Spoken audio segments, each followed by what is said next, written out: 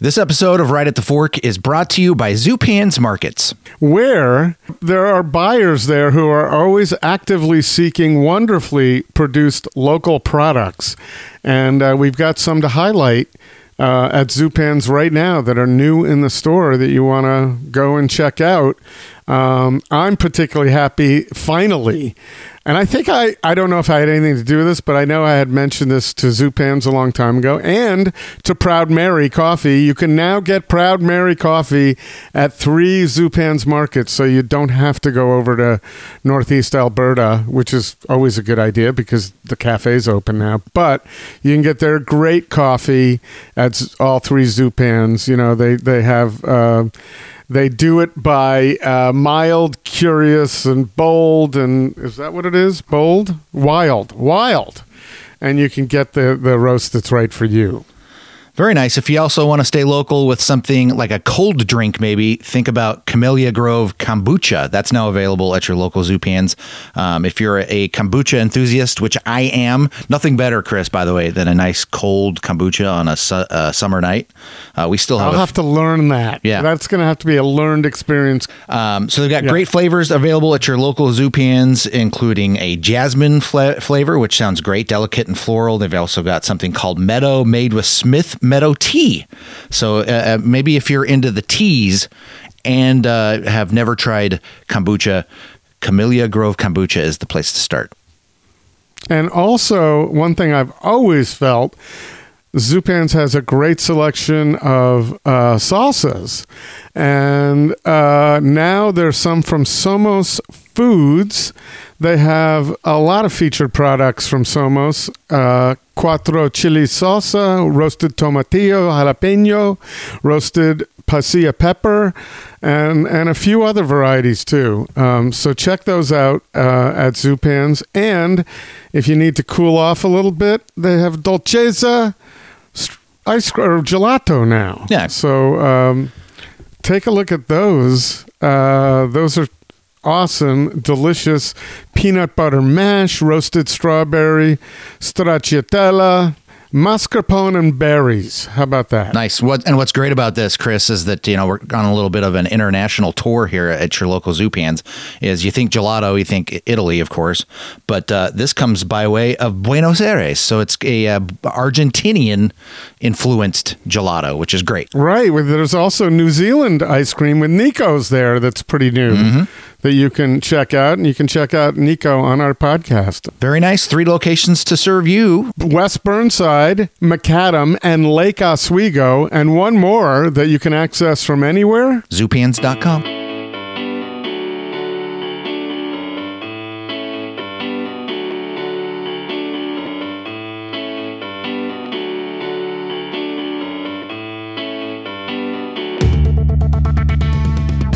All right, here it is. Time once again. It's Portland's Food Scene Podcast. It's Right at the Fork with your host, Chris Angeles, Portland Food Adventures, and I'm co-host, Court Johnson. How are you, Court? I'm well. It's the dog days of summer. Things are wrapping up. We had this realization in the house just a few days ago that I think the girls are 3 weeks away from going back to school, which is crazy because it feels like summer just kind of got started. We finally got our summer vacation in. But now we're already talking about school shopping and heading back to class. Wow. Well, you only have a few more years of that.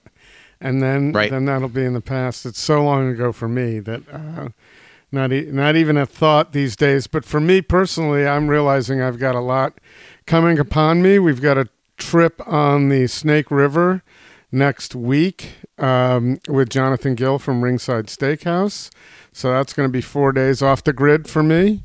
And then off to Italy in the middle of September for a month, Italy and Spain. So getting ready for those trips, and I'm excited about that too. And just starting to fill up our April trip to Basque Country too with Urdaneta. So anybody who's listening to this podcast who wants the awesome trip to Basque Country, Spain, I'm happy to talk to them about that too, because right now we have room and those go fast to Spain. So looking forward to that too.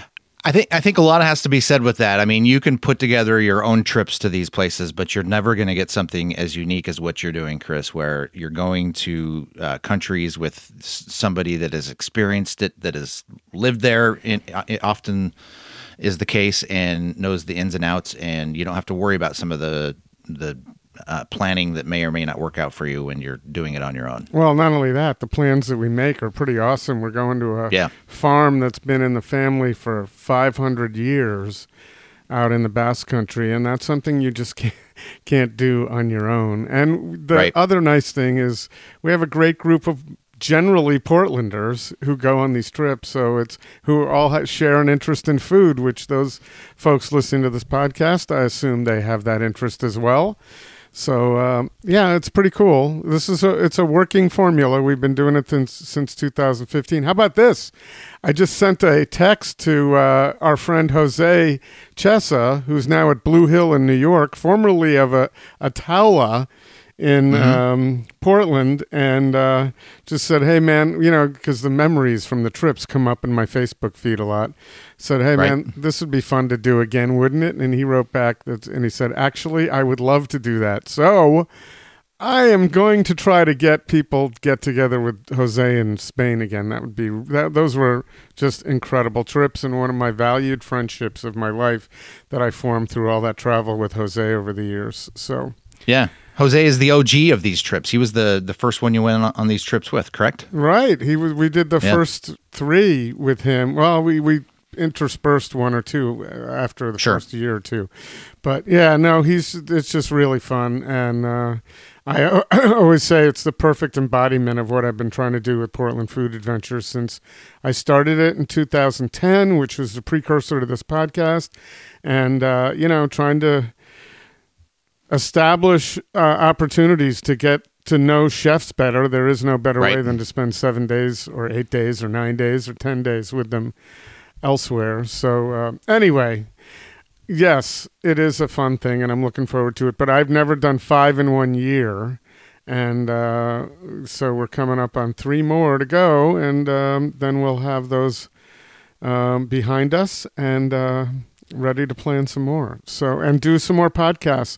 I will say, hey, Court, I like the idea of expanding outside of people who are necessarily the taste makers in the food world and talking to some interesting people and interspersing their food experiences in there. Like sitting around a table, eating, talking to people about stuff and food. I think we want to go in that direction in year 9.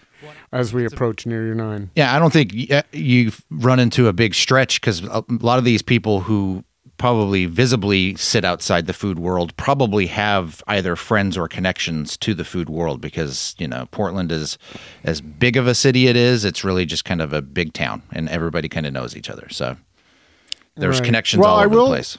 As I say that, I will invite people to write us, I guess, where is it? At rightatthefork@gmail.com comes to us. Or Chris at portlandfoodadventures.com. If you have any interesting dynamic guests, not people we have to pull along the way. Right. But in the food world who are available and return phone calls or text messages, emails, phone calls. Yep. And actually care enough to respond, then we'll welcome those communications and those ideas. It's become a really weird world where people know, like, an acceptable way of saying no is just not even responding. Even people who say, I'll do it on Tuesday, and then you never hear from them again. That's I can't do it. So I'm getting a little tired of that. It never used to happen before. I find it interesting that it never happened when we actually were recording in the studio. We could get people to a physical place easier than we can get them to their laptops with some earbuds on to record this podcast. I don't know if it's the sign of the times after COVID, or just I'm getting older. Who knows? Well, you're getting older too. Well, right. We experienced a little bit of that this morning, though, Chris, as you and I kind of had a tentative time to record, and because we're both at home and I'm at home, I had some stuff pop up that I had to deal with at the moment because I was here. And so I had to text you and say, hey, I'm going to be a little delayed. That's okay. I'll take that all day long. Yeah. But I think that's you and I doing this. Yeah, but I think that's kind of part of it is people work out of their homes. It's easier for them to just let everything just mix, and so there's no barriers. Which time. It's a mess, is what I'm saying. I can buy that, but I can also go back to when we get people in a studio and they work in kitchens. Yeah. Couldn't something have come up? It rarely ever did. Sure. Where someone would say, hey, I'm going to be a half hour late or not make it. Yeah. That happened once, I think, in the whole time we recorded it in the studio. So, well, Chris, that's our problem. It's not our listeners' problem. So maybe we just need you and I should figure it out. We've talked about this before. Yes, I know, and I'm not trying to make it our listeners' problem, Sure. but the fact is we're running a repeat this week because someone booked out on us That's on right. the last minute, and then I tried very hard to reschedule somebody, and it's hard in a day. Yep. So we're doing a repeat that actually makes a lot of sense, and I'm glad. Out here on the coast, one of the well-known folks that you'd run into a lot at farmers markets and just around town was a gentleman by the name of Jeff Trenary. And we had him on the podcast in year one, July of 2014. That's 8 years ago, Court. Wow. It's crazy. At home. Yeah. I know, it's crazy. So we had him on the podcast then. He and I used to hang at Dixie's Vino, which went by the wayside with the tornado here in Manzanita. Right. But he's a really good guy and had been farming in Nehalem for a long time. And he also had a really interesting past, had been to the James Beard House, traveled with chefs also. So we had an interesting conversation with him 8 years ago. And I used to run into him periodically, and he would say, hey, I'd love to do that podcast again. Well, we're going to do it today, but sadly, we're doing the podcast again. It's a repeat because Jeff is no longer with us. The last year of his life was a really rough one. It was July 2021. His house just burned to the ground with every possession he had. He had someone who offered him a place to live while the farm was still operating. And then I believe it was about 7 months later, word came around that he passed away in February of this year. So I was at our farmer's market the other night and thought, maybe Jeff would be good to finally honors Jeff's desire and have him on the podcast again. So this is it today, Jeff Trenary. Court, I have his obituary here and some interesting tidbits, which I think might be nice as a little background for this podcast. Yeah. You think that's a good idea? Yeah, let's hear it. Okay. Jeffrey, I'm not going to read it the whole thing, but some of it. Jeffrey Adair Trenary, 71, passed away at 2:30 p.m. on February 9th in Arch Cape, lovingly surrounded by his children and sisters. Jeff was an Oregon native, born in Portland on August 16th, 1950. He attended Madison High School, and he received his GED from the University of Oregon. He leaves behind his 3 children and more family.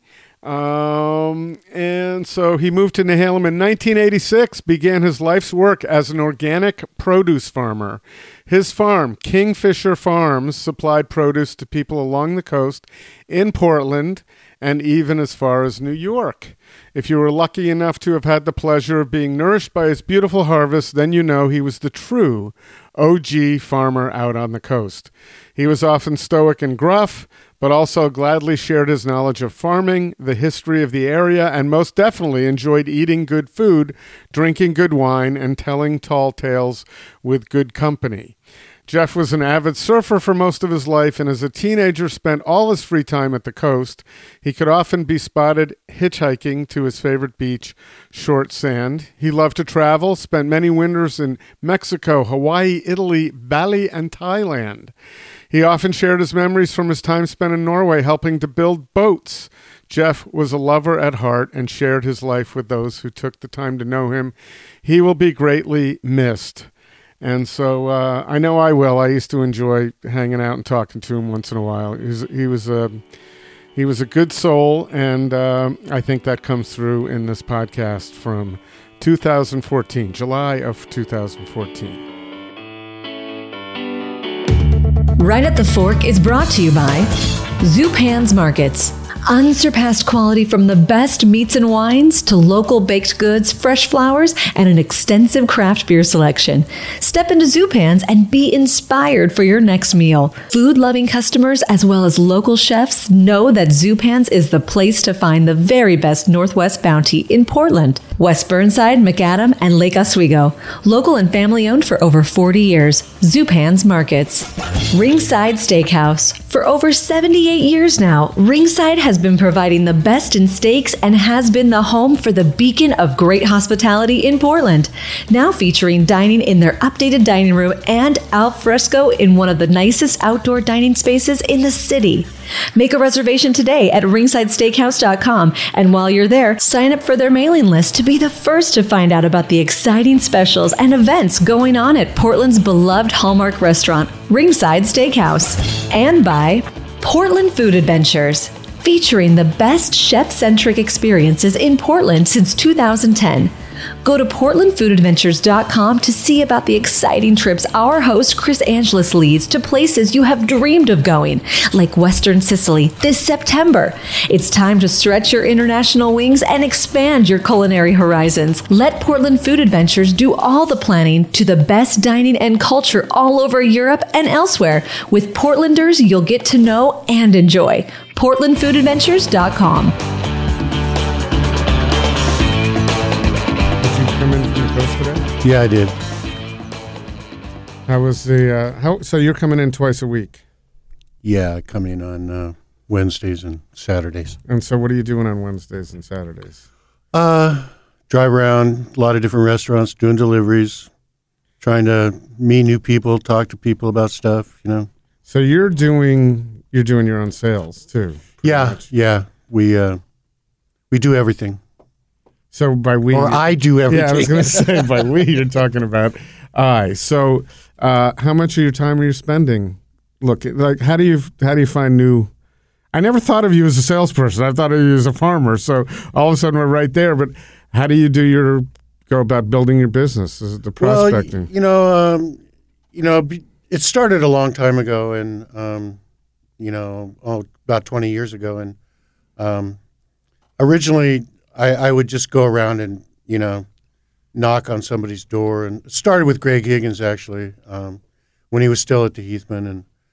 But it's hard to sell produce when you don't actually have any. If you're trying to figure... So 20 years ago you had nothing? Or? I had a farm. But so did you grow up on a farm? I mean, kind of... Well, I grew up around farming quite a bit, actually.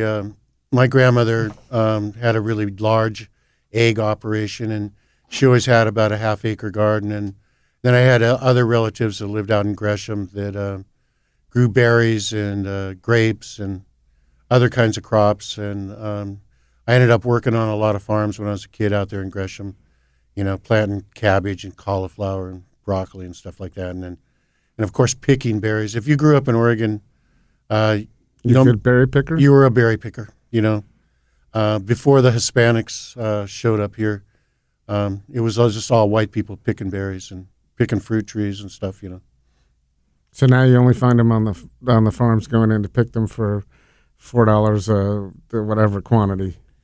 Yeah, well, basically everybody that works for me is Hispanic, and I've gone through a lot of different methods of trying to run a farm. Trying to get a new crew every year. And do you really have to start from scratch every year? You don't? No, I don't. The guys that work for me now, they've been with me for 14 years. And do you keep them busy around the calendar? All year round? Yeah, we like this last year. There was only 2 weeks that we didn't deliver out of the whole year, and that was during that snowstorm and during that big freeze in December. But it takes a lot of time to find new accounts because. You got to drive around. You got to kind of in your mind pick who you want to go see if they'll talk to you or not. And you got to have some produce in your car to show them. And But don't you get a lot of referrals? I mean, a lot of people say, I would think it would come the other way. Hey, go see Jeff. Jeff's the guy. Yeah, I do. But, sometimes there's a restaurant of notoriety that I just, like to be there, be selling my stuff to. And so, if you come to Portland or I come to Portland and decide that that's what I'm going to do today, I usually can only see about 3 different people. It takes that much time to drive around and, most of the time they're cold calls if I do it that way. But over the last few years, it's been mainly through referrals. And chefs move around a lot from restaurant to restaurant. And, maybe I'll know a chef at one restaurant for a couple of years and he'll move to a new place and tell the owner or the executive chef, this guy's, grows good produce and should try him out. And so it's not a slam dunk when a chef goes from one restaurant to another. He's just going to use you. It's more a function of the restaurant owner, the relationships they have too. Yeah. I mean, I've had some really great relationships with different chefs, and they left a restaurant that I was dealing with, and then I never heard from them again. But or maybe it took 4 or 5 years, and all of a sudden you run into them at some event or something, and got to give them a hard time. Hey, how come you're not buying from me? So when you're out talking to new chefs, what do you tell them Kingfisher has or you have that is better than somebody else, or just why they should order from you? Well, main thing is, because one of my big products is salad mix, and we're doing close to 400 pounds of salad a week right now. And I generally, people who are selling salad, I consider my salad mix to be kind of a more industrial mix. It holds up really good. It tastes really good. But there's some people out there that are making salads that are really fine and have, delicate herbs in them. And those kind of salads can maybe only last 2 or 3 days. My salad will last a whole week at least. And especially compared to the salads that are being shipped out of California. That they totally dry them, and they put this clay substance in the water that's not, they don't even have to tell you that it's but it actually dries the leaf out. So they're shipping in boxes that are not waxed, and their product has to be absolutely dry. But then the shelf life is not as good, and the taste and quality is not as good as kind of a fresh made salad you can get here in Oregon. So, are you eating a lot of salads? Oh, sure. So are you always tasting salads and saying, "Hey, I could. This is my lettuce," or "Gee, this is really good. Maybe I should try this." Or, well, over the years, I've found varieties of all the different ingredients in my salad. You want a salad leaf that's going to have shelf life, but still be a crisp and flavorful leaf. There's a lot of different varieties of lettuce out there. Some of them don't taste good. Some of them last a really long time. Some of them taste really good. Some of them, that taste really good don't last a long time. So how did you learn how to make the perfect lettuce? Well, I used to go to California to this thing called the Echo Farm Conference. And I went there for 20 years in a row.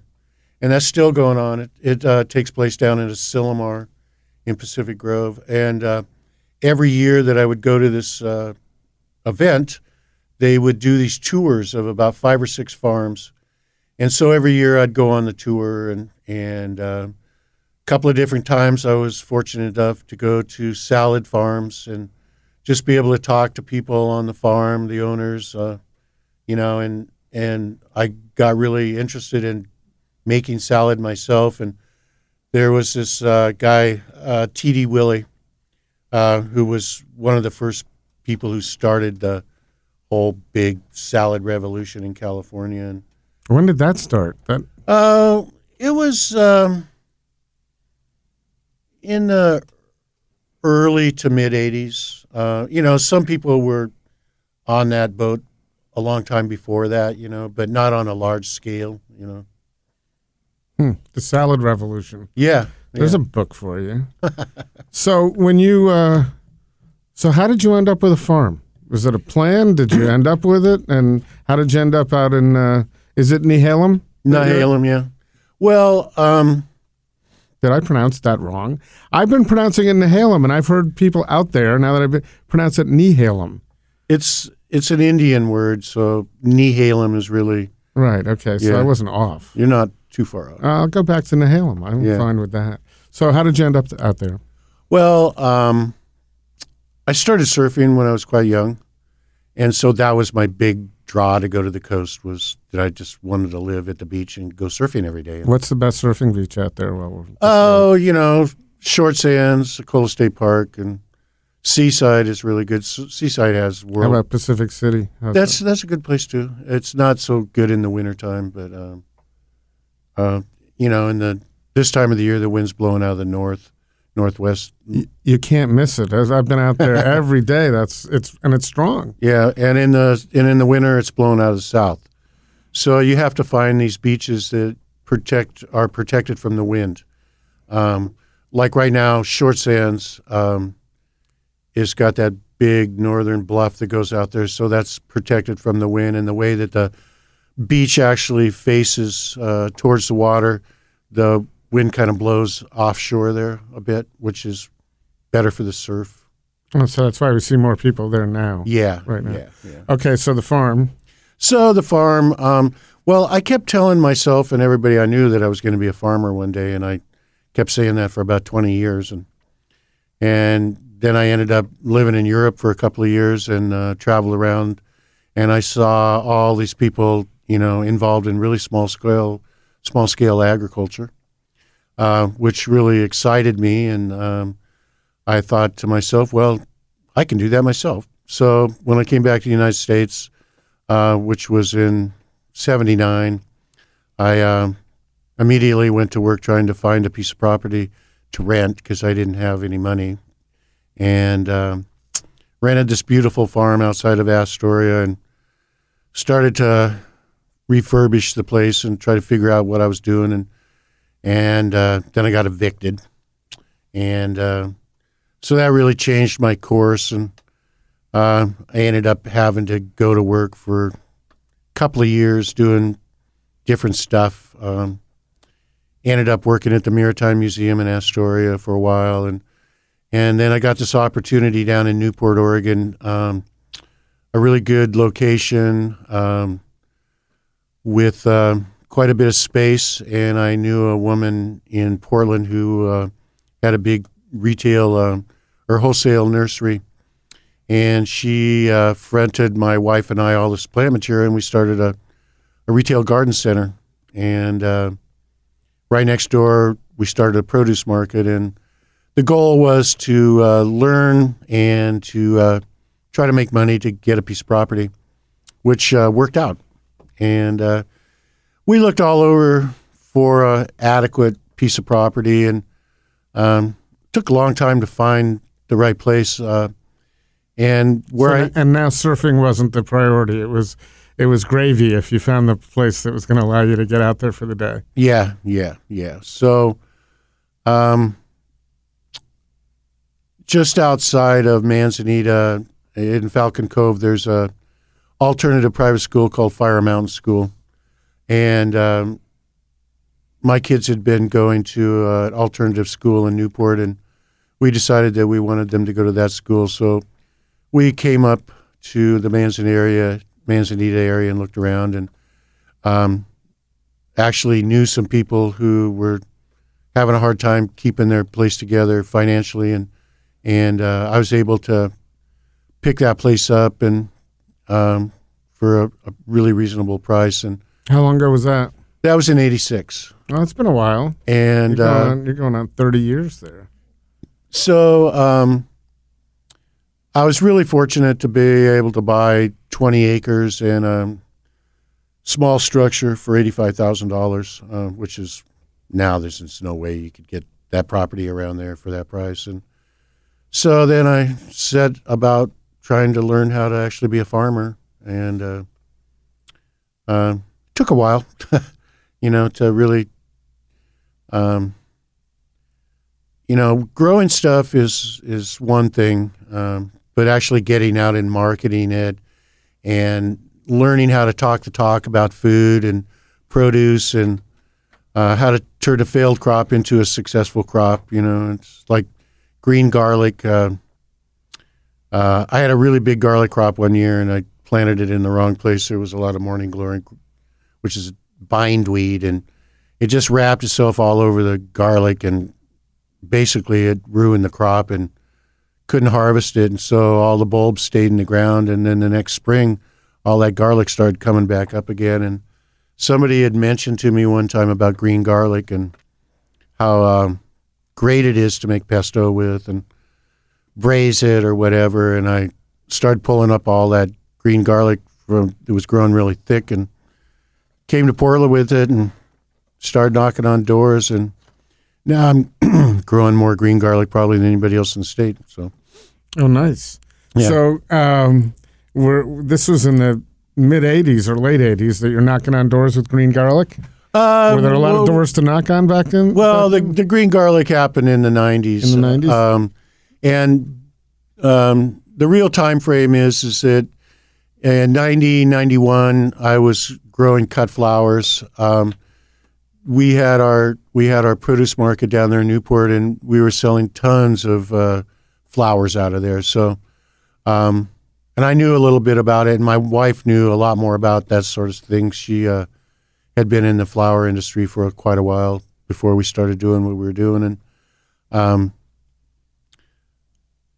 basically the flower market is really a difficult market if you're really trying to sell fresh stuff. And I was trying to sell flowers through the flower market here in Portland, and it was just not profitable for me.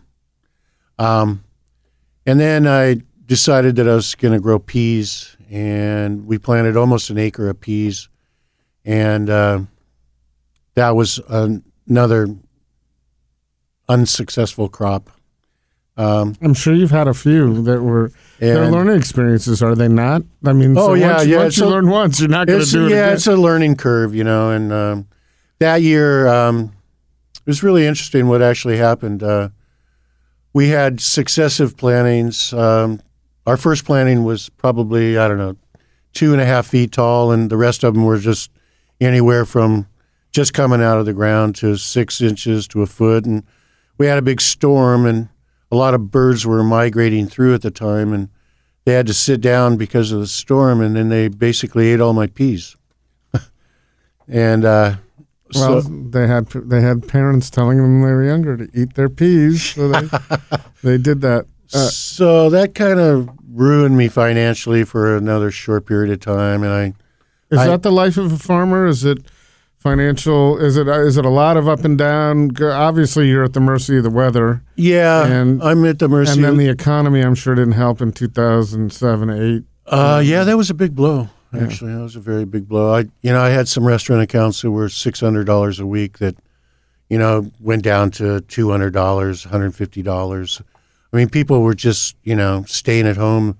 Everybody was freaked out financially, and stock market was terrible. So that's affected you more than bad weather year was the financial storm. I'd say so. And we've had several. And it's coming back now, I would think. Oh, it's coming back, yeah, quite a bit. That's good. Yeah. The other big blow was 9/11 back then. Remember, nobody could fly. The air traffic was shut down for 10 full days. Right. And I probably lost 40% of my smaller restaurants in Portland over that period of time. Really? Tourism was that important to them? Yeah. I mean, there's a lot of restaurants around, that are on a month-to-month deal. I mean, it's pretty tough, And once they start on a month-to-month deal, are they pretty solid accounts? I mean, you're not... Are the other people coming in and undercutting you, or And there's really not too much undercutting going on, because everybody knows that if you sell produce below market value, you're only screwing yourself, really. Mm-hmm. And I mean, it happens where, like, last year was a really good tomato year for everybody, and a lot of people just. Maybe it only been in the tomato market for a couple of years, and they planted 2,000 or 3,000 plants, and in late July, early August. They're just bumper crop of tomatoes, and the tomato price went from $1.50 down to 50 cents there for a while, and people were just dumping their tomatoes, you know. A lot of tomato dishes going on, I would imagine. Yeah. So when I first met you, which is interesting because I've spent time out at Manzanita now, and it's a pretty cool community because there's been quite a few times where I'm just sitting there and in comes Jeff, and vice versa. You've done a lot of traveling around the world and eating. That's correct. Had some great food experiences. Yes. What are some of your favorite cities and some of your favorite food experiences? Well, New York City's got to be my favorite food city. I mean, Bangkok, which I love. I love Bangkok, and that's a great food city too. But it's really different than the whole New York scene. And have you been to Pak Pak and Padi? Have you tried those? Yeah, I don't like Pak Pak really. Okay, well, you're the first one on the show to say that, but everybody can't love everything. No, you know. What is it that you don't like? A lot of his flavor combinations. You know, a lot of them are very extreme, which is not. That's what he's trying to do. Yeah, that's exactly what he's trying to do. But he's taken. Well, a lot of his food, he says, is based in Chiang Mai. And I've spent some time in Chiang Mai, and I ate about everything you could eat there. And it's quite a bit different than the food fare he's offering. And so do you think he's putting his own spin on it? Oh, yeah, he's definitely putting his own spin. You know, and I'm not saying there's anything wrong with his food at all. No, it's just to my taste. Yeah, no, it's all subjective. Yeah, it's all subjective. You know, to my taste, it's not my favorite place in town, you know. And, you know. What is your favorite? Do you have good favorite Thai that you can access anywhere? Trodden Thai, which is on the corner of 6th and Morrison on the east side, that place is really good. And small little funky place, but they do a really good job and very authentic food. And, I mean, there's a lot of Thai restaurants in Portland. Yeah, no. We all know, but... there aren't a lot of Chinese, though. Somehow we got a lot of Thai, but not a lot of... Yeah, you got to go out to 82nd to get, right. You know. I mean, there's some Chinese restaurants downtown, too, but you want dim sum, though, you got to go out to 82nd. Right. So do you get out there very often? Yeah, I've been out there a few times. Chung King, that's a really good place. They have a lot of seafood there besides duck and other stuff like that, you know. 82nd's really turned into an interesting. So who does and it doesn't have to be the comprehensive list, but who does magic with your produce, with the stuff that you bring them? Oh, well, Nostrana, Blue Hour, Clark Lewis. So you've been working with Kathy Wims for a long time? Oh, yeah, since back when she was at Genoa. And yeah, long time. And you probably went to Genoa in its early days.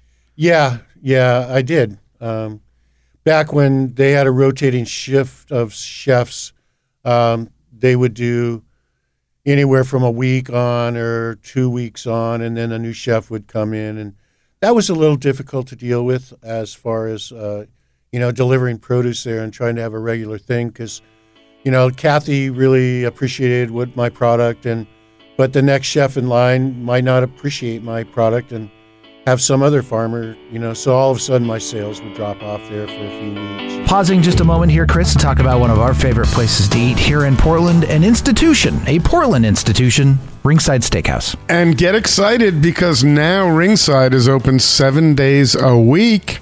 So you can join them for indoor and heated patio dining any day of the week. The hours are Monday through Thursday, 5 to 9, Friday, 4:30 to 9:30, Saturday, 4 to 9:30, and Sunday, 4 to 9. So everything's close to the same, but go on RingSide's website to check out the updated hours. And, of course, see about their prime rib 3-course $48 special that is moving back to its historic Monday. Yeah, that's really great. That's one of my favorite things to get at RingSide Steakhouse. So you can put that back on the agenda for a Monday night. So make those reservations on the website. Check out the hours on the website, ringsidesteakhouse.com.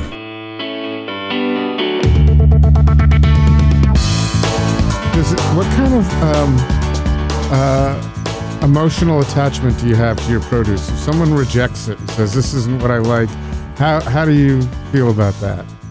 Oh, I take it pretty personal. It's Well, your baby. It's your baby. Yeah. There's this one account I have. They always complain about my salad. It's either too wet or it's not got the right mix in it. And out of the 400 pounds of salad that I'm selling a week, they're the only people that complain. And at first I was like, I take it personally. And now I just realize that they're fussy and, I just let it roll off my back. Or they have a different opinion, much like Pak. But they buy my salad, so. Yeah, well, then why are they buying it? I don't know. Do you ever pose that question? I mean, that's a little risky to ask in sales. Yeah, well, I don't want to. I just don't want to push that particular account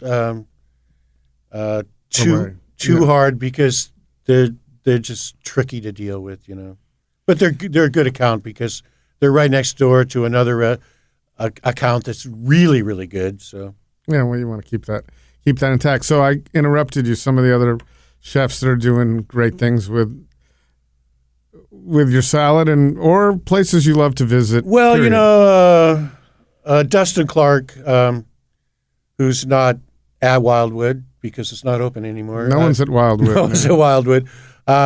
Dustin was really good to work with, but Brad Root out at Roots, and he's been all over town. He used to be at Higgins for years, and then he was at Wildwood, and then Brad was running the Overton Street Deli there at Wildwood before it failed, and then Brad, had made connections with a bunch of money people from Vancouver who were building malls, and so they built 3 restaurants for him out there, and La Pella and Roots and 360. He's sold off back to the original owners. Recently? Yeah, so I haven't been there in a couple of years, but so that's a trip for you to go. Oh, now I got to go over there. Yeah, but nobody else is willing to go over there, so okay. I got those. But you do it from Manzanita, yeah, or from Nehalem, yeah, and others are closer. So that's some diligence. Well, it's really difficult to drive to Vancouver.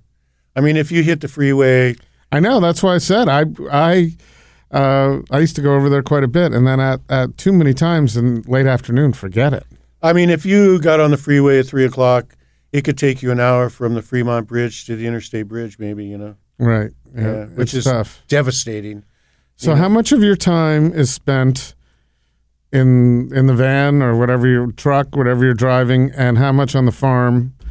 Well, last fall, I lost an employee who had been with me for like 6 years, and he had been doing farmers markets for me and all of my driving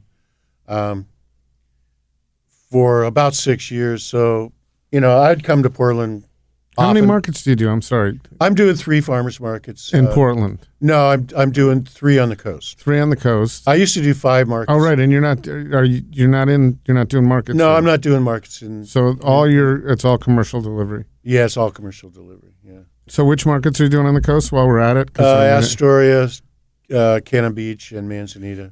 Manzanita starts up this weekend. Yeah, this Looking Friday. forward to that. Yeah. And you have to do the markets. Yeah, it's good. It's the best cash flow. It is. Yeah, it's retail price for everything, and is it pretty steady? It has. Well, this will be the 5th or 6th year for the Manzanita market, and when that market first started, it was really, really good. And then it's got its highs and its lows, and like Astoria, with the way the economy went, Astoria started to be a not very profitable market, and we were actually the biggest of the 3, though. Yeah, we were actually thinking about pulling out of there for a while, but then last year that market picked back up again, and I've heard it's great. I haven't been there. Well, it's one of the biggest markets in the state, but 99% of it is crafts. Oh. I think this last weekend there was only 4 farmers there out of the 250 booths. So there's a situation where you don't want to be part of the 1%. Yeah. I guess.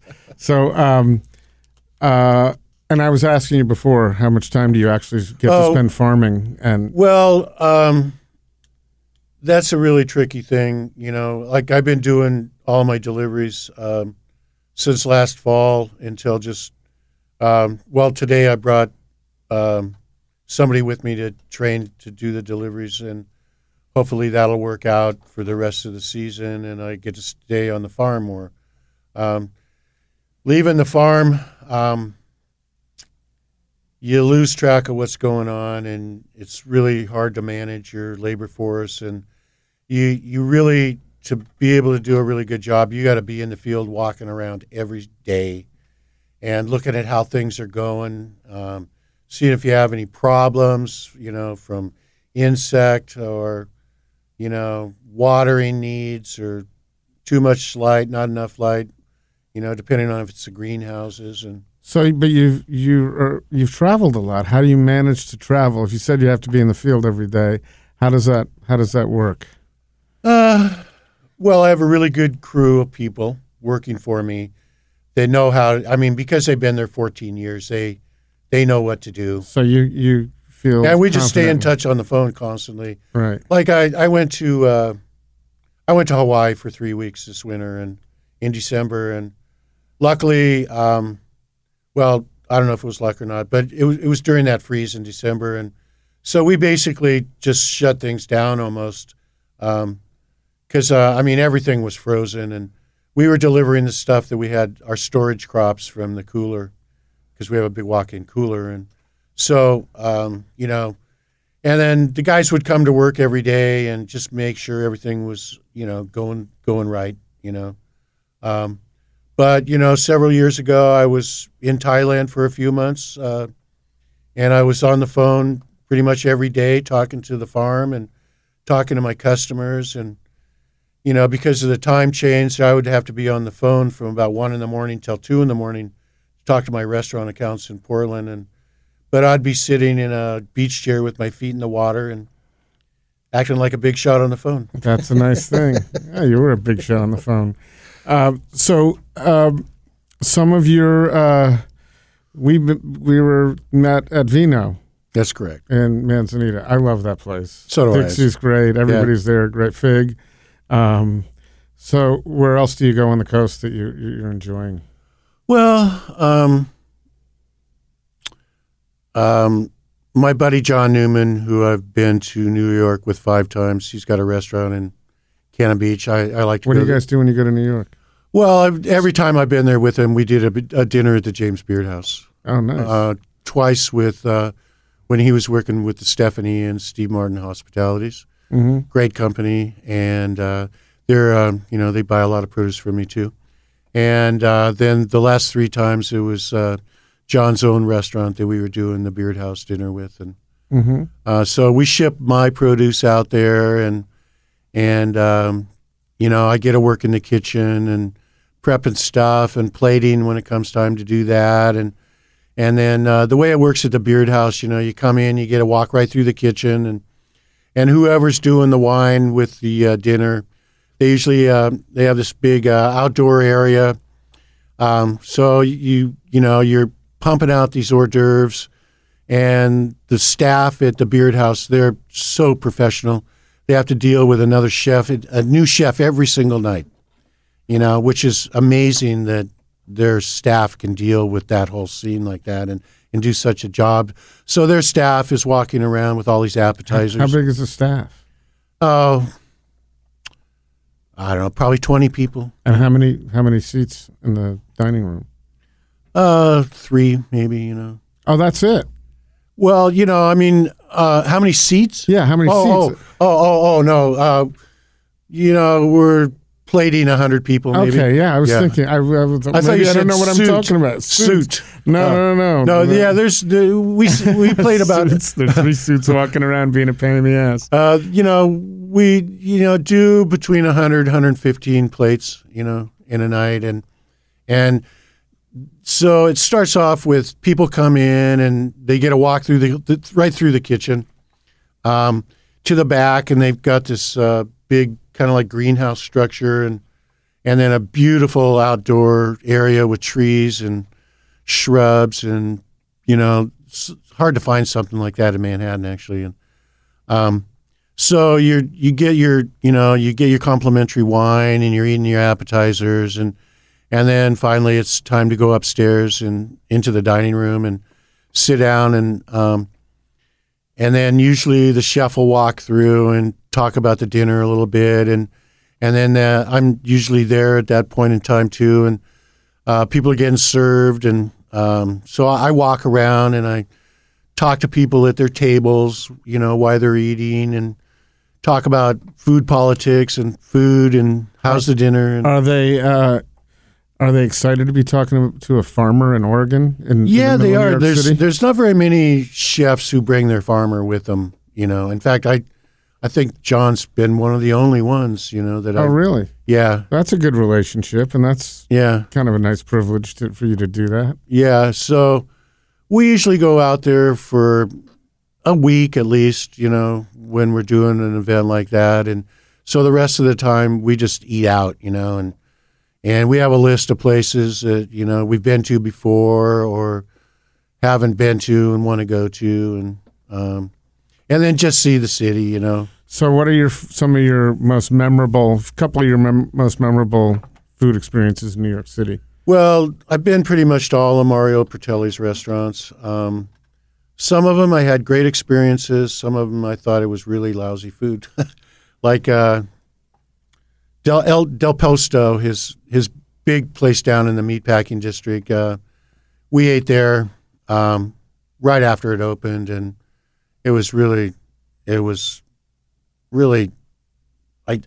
surprised how. Well, the one thing you learn is if you go someplace, I don't know if you've been there before again, but if you've been somewhere once, sometimes it's just not a great experience. But of course, if you don't have a good one, you don't want to go back. No, there are a couple of other places you can go in Manhattan instead of the place that you went that you didn't enjoy. I've been to Blue Hill 3 or 4 times. I think that place is excellent. What about Little Italy? You ever been to John's on 12th? That's the last place I was when I was there. Yeah, I've been there. What do you think? I thought it was okay. Okay. There's a lot of restaurants that I can't even remember the names of. But right. Like La Bernardino was probably one of my most memorable meals in New York City. Do you remember what you had? Was it because I can think, wow, that was fantastic, and then when someone says, what did you have? Well, I forgot about half the things, right? But like he had braised octopus that he had braised in leeks for about 3 hours, and then cut them really thin, and then threw them on the grill until they were charred, and that was fantastic. And another one of the really good ones there, I had this tuna tartare, and they served it on this tiny, thin little wafer of bread that was toasted. It had foie gras in between the bread and the tartare. That was fantastic, You got my mind swimming. Where did I just have octopus that was fantastic? And it's not coming to me. So what about Portland? What are some of your most memorable meals in Portland? Because you've been eating here for a long time, before there was really a food scene. Well, Wildwood, Higgins, Blue Hour, Nostrana. Those places. Do you have one specific? Do you have anything that sticks in your mind as? Well, I've eaten at a lot of places. The restaurant Row, which is in the back. Row. Yeah, which is in the back of. When did you go there? I've been there twice. I went there right after they got written up in the New York Times. Okay. And that was we did the chef's tasting and sat at the chef's bar. Did you ever work with Trent at his other restaurants before? No. So that was your first exposure. Yeah. He's pretty amazing. He's the second time I ate there was about 2 months ago. They had changed a few things, like they were offering bread, which I thought was a little odd, and they had a cheese plate, which I thought was a little odd, but but it was all great. It's all great. It's all great, and he does such an amazing job with the fact that he's only using 2 electric hot plates in there. I know. And, he's... It shows to go you don't... Yeah. You can yeah. But, I've eaten a block and tackle too, and I thought that was really... I really like the Woodsman, I think all of Dwayne Sorensen's restaurants are... Yeah. And Trifecta, Rich, who used to be at Higgins, he opened that up with... Can you find out for me? They have an oysters and ham appetizer, and I asked the other night, how am I supposed to eat this? Because it comes with some great ham, a couple of oysters, and a beautiful brioche bun with butter and honey. And I called over the server. I said, what's the recommended way to eat this? And she said, well, it's an East Coast thing. And I said, no. I'm from the East Coast. This is not necessarily an East Coast thing. So I ended up eating everything already. It was already deconstructed and leaving it that way. But I was just curious. Yeah, I haven't had that dish in there myself. I've had almost everything in there. They just got a big award for having one of the best burgers in the United States. A trifecta. Yeah. Okay. Yeah. Got to try that. Yeah. So things are changing in the world, and we're seeing a lot of changes in the marijuana world. Would you ever grow if we got to that point? Are you set up to do that? Would you want to do that? Do you know how that would be profitable? Or I guess it depends on regulations and laws, but is that something that 30 years ago you would have said, holy shit, I could actually do that? Oh, sure. Legally? 30 years ago, I would have probably jumped on board with that, but, it's interesting what's happening like in Colorado. I saw this interview on CNN. It's been on there several times, but they interviewed this whole family that, the grandmother and grandfather and parents and all the grandchildren are all sitting around clipping buds, and it's all going to some, government legal dispensary. And then they interviewed this guy who was still doing a black market, and, the taxes that they're putting on it in Colorado are quite significant. I think with the taxes, an ounce of marijuana is like $600. Really? Yeah. So this guy was saying, I still can make good money on the black market because... Yeah, so why wouldn't you buy it on the black market? Well, I guess some people probably do, And then Washington, I don't know, they've been going... Their system hasn't worked out quite. I don't think they figured out what they're doing. They still haven't quite figured out what they're doing. They stamped it as a decent idea. Yeah. And now everybody's, if you go anywhere downtown here in Portland, there's people trying to get you to sign the ballots, for legalize and tax it here in Oregon. And, number one, I don't think it should be taxed. It's just a plant, It's like... Well, but if you could derive important revenue from it. Sure, there's that aspect of it that it could, be beneficial to a lot of different things, Put it towards schools. That would be a fun thing. Yeah, it'd be kind of ironic. So, life of a farmer.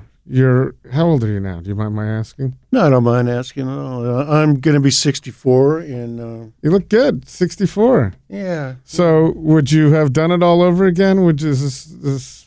Oh, sure, I wouldn't have. I have no regrets in my life at all. Yeah, I feel grateful that I've been able to do what I do, and I'm so fortunate I get to go in 20, 30 different kitchens a week, and see how all these different chefs are, running their restaurant, which is just really interesting to me. I find restaurants could be quite similar to farming, actually. There's so many different things that hidden costs and the way that people prep food and food costs and, what a chef's willing to spend money on and stay within the food cost, So you get to see a lot of different styles. Some you look at and you say, that's impressive, and others you look at and think, how is this actually working? Or yeah, it's amazing. Some restaurants don't make stock at all, and you go to some restaurants and they got 5 stock pots on the stove going constantly. And are those the ones you're going to go back to? Yeah, Okay. Like Brad Root, he learned a lot of his craft from Greg Higgins and Greg's. As so many have, right? As so many have, yeah. We're now about 2 or 3 generations removed. Yeah, and Greg's always got stock pots going. And I've never met the man. I've heard a lot about him. I'd love to meet him. Yeah, he's a very interesting guy. He went to CIA out there in New York, and then he rode his bike out here one summer and fell in love with the Northwest and stayed forever, And, wow. And you've been Northwest all your life, correct? You grew up? Yeah, I was born in Portland, and I grew up and down the Willamette Valley. And then the day I got out of high school, I moved to the coast, and then ended up, going to Europe for a couple of years. And, I've traveled through Mexico and Central and South America and Southeast Asia and Europe. And would you rather be there or here? There's places in Italy that are so beautiful, and you think, oh man, that'd be so cool to live there. But then, trying to run a farm and, I don't know, Hawaii's pretty interesting, Right. You can just vacation there. You don't need to live there. My family lives there. I got a lot of family. That's cool. Yeah. A little different. Yeah. That's a hybrid, somewhere in between the two. Yeah. Get to enjoy it. Yeah. Thanks so much for coming. I'm really glad we met out there. Yeah. That's one of the benefits of spending time on the coast. Yeah, it's great talking to you. Small community. We'll see you soon. Okay. Thanks. Right at the Fork is hosted and produced by Chris Angelis and Court Johnson. Connect with us on Twitter and Instagram at Food Podcast PDX or on Facebook at Right at the Fork or online at rightatthefork.com.